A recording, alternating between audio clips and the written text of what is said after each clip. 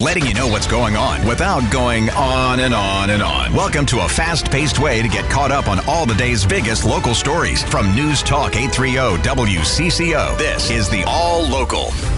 I'm Mark Freie, and this is the All Local for Monday, August 28th, 2023. United States Agriculture Secretary Tom Vilsack is in the Twin Cities touting improvements to rural infrastructure. Some good news for Minnesota Twins fans hoping to catch the team on television in the future. And Minneapolis is hosting a major LGBTQ sporting event this week. Leading off the All Local, 3M has reportedly agreed to pay more than $5 billion to cover lawsuit claims for selling the U.S. military defective combat earplugs. That's about half of what financial analysts say the Maplewood-based company would have had to pay if the lawsuits went to trial. Those lawsuits claim the earplugs were defective for more than a decade. Government records show more than 900,000 tinnitus claims filed with the Veterans Administration in 2012, and experts say those claims keep rising every year. Steve Simpson, News Talk 830 WCCO. A South Dakota man is dead after ramming his car head-on into a school bus Saturday night in southern Minnesota. The Minnesota State Patrol says all of the teens who were in the bus escaped injury. The crash happened as the bus was heading east on Interstate 90 in Faribault County. The driver of the car that hit the bus is identified as 55-year-old Mark Tigner of Brandon, South Dakota. All 7 teens on the bus were from the girls' volleyball team in Waseca and between the ages of 14 and 16. In addition, a 24-year-old passenger and 79-year-old bus driver all escaped unharmed. United States Agriculture Secretary Tom Vilsack visited the Minnesota State Fair Monday afternoon following a roundtable in Minneapolis. Vilsack is also announcing $230 million in federal funding for the future of farming in Minnesota. He says the money will help improve rural infrastructure. Every infrastructure project that you will see, every inconvenience you will suffer because there will be road construction, is going to mean a more efficient system for delivering product to market, which is going to make it easier for Minnesota businesses and Minnesota farmers to prosper. The federal investment is also expected to help create new jobs and support the local food supply chain. Hundreds of St. Paul students will be heading to class with new fully stocked backpacks. It has a rainbow and it's really colorful. I like how Brisa Barboza is pretty pleased with her new backpack.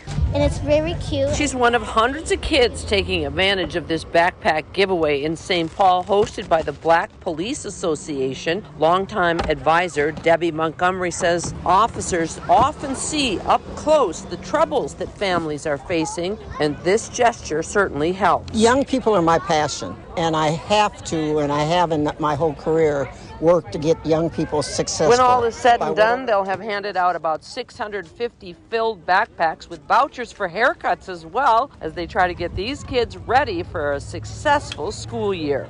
In St. Paul, Susie Jones, News Talk 830 WCCO. Minnesota Twins games will remain televised on Bally Sports North for the remainder of the season, despite its parent company, Diamond Sports Group, filing for bankruptcy earlier this year. Twins president Dave St. Peter telling Chad Hartman today that conversations about next year are focused on reaching more fans who are opting to cut the cord. We have to fix it. We have to fix it as an industry. We have to fix it as a ball club. And I am highly optimistic that in 2024, starting on opening day, we will have the widest distribution of Twins baseball on television that we've had for quite some time. And that'll be a step in the right direction. He says Twins games could still be on Bally Sports North next spring for cable or satellite subscribers. It's a bright spot in what has become a metro-wide headache. Much to the delight of paddlers and kayakers, the Kenilworth Channel between Cedar Lake and Lake of the Isles has reopened. The connecting waterway has been closed for nearly 2 years as 3 bridges were built over the channel as part of the Southwest Light Rail Transit project. One of those bridges will serve the Metro Transit Green Line, which will eventually connect Eden Prairie to downtown Minneapolis. The $2.7 billion line is severely over budget, and its completion has been delayed several times. The Metropolitan Council and Hennepin County are expected to pick up the cost overruns, and at least a few Met Council members have expressed concern about spending more money they say is needed for other projects, including adding more electric buses to Metro Transit's fleet. Laura Oakes, News Talk 830 WCCO. Thousands are in the Twin Cities for the start of the 2023 Gay Softball World Series. Local organizer Greg Fedio. We're part of a national organization, and the national organization has 54 member cities throughout the United States and Canada. We'll have about 225 teams from those 54 cities. We're estimating about 5,000 people, about 3,500 athletes, but fans and supporters coming as well. The games will be played at a number of sites in the metro.